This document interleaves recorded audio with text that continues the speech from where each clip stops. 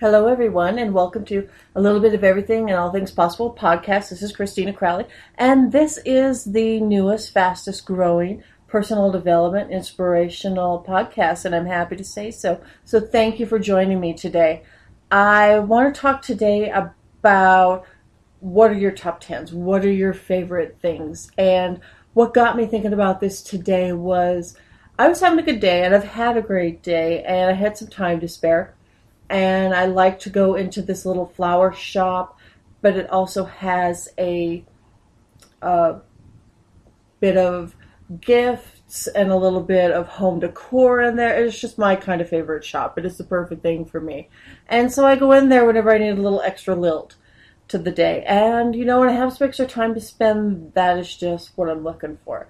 So I went in there and I saw this book about writing lists and your top 10 of things, and in a positive way, not your top 10 disappointments, but your top 10 in many, many fascinating ways. And what it did was it triggered a memory for me. I used to be in theater, and I would move, I had moved on quite a regular basis. And when I moved to Cincinnati, I moved there in the fall, and I moved in with 7 strangers in an 8-bedroom house, and it was a hard time for me. It was one of my first experiences of just up and moving on my own.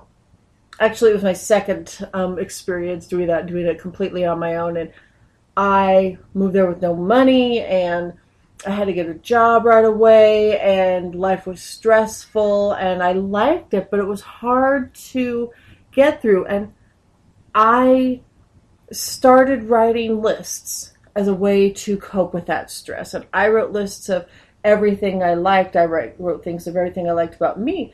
I wrote lists of my favorite. I just picked positive things, and I would even pick like what I liked about me and write derivatives of it. I liked my hair, then I liked my hair color, and on and on and on. Or I liked theater, and I wrote down my favorite plays, and I wrote down my favorite moments in theater, and I wrote down all my favorite theater actors. And I also looked into the future, grabbing a little bit of law of attraction and put out my big wildest dreams.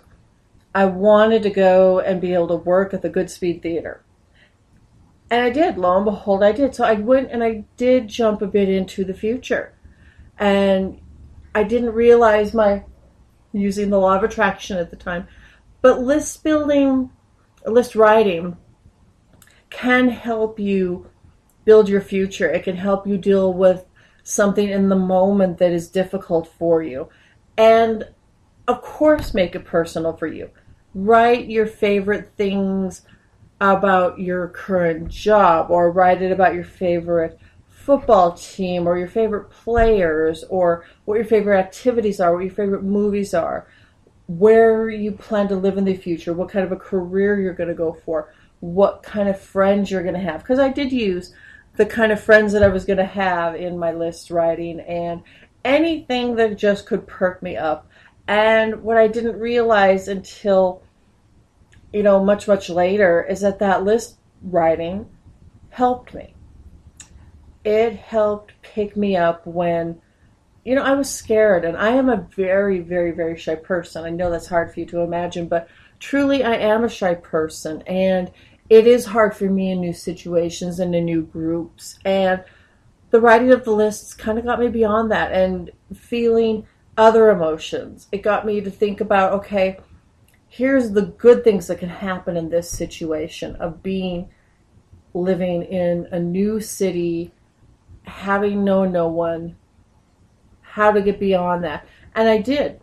I found my day job, and I worked at the theater at nighttime, and I grew to love my roommates. And my year spent there was very, very good. I enjoyed it. It's one of the times I look back in my past and really find some contentment. And I know that writing the lists, and actually that was the first time I really started writing lists, was then. That was probably the time that I really utilized it to get me beyond some of the hard times of my life. And I have used it as a tool ever since. But it was fun seeing that book today in the flower shop.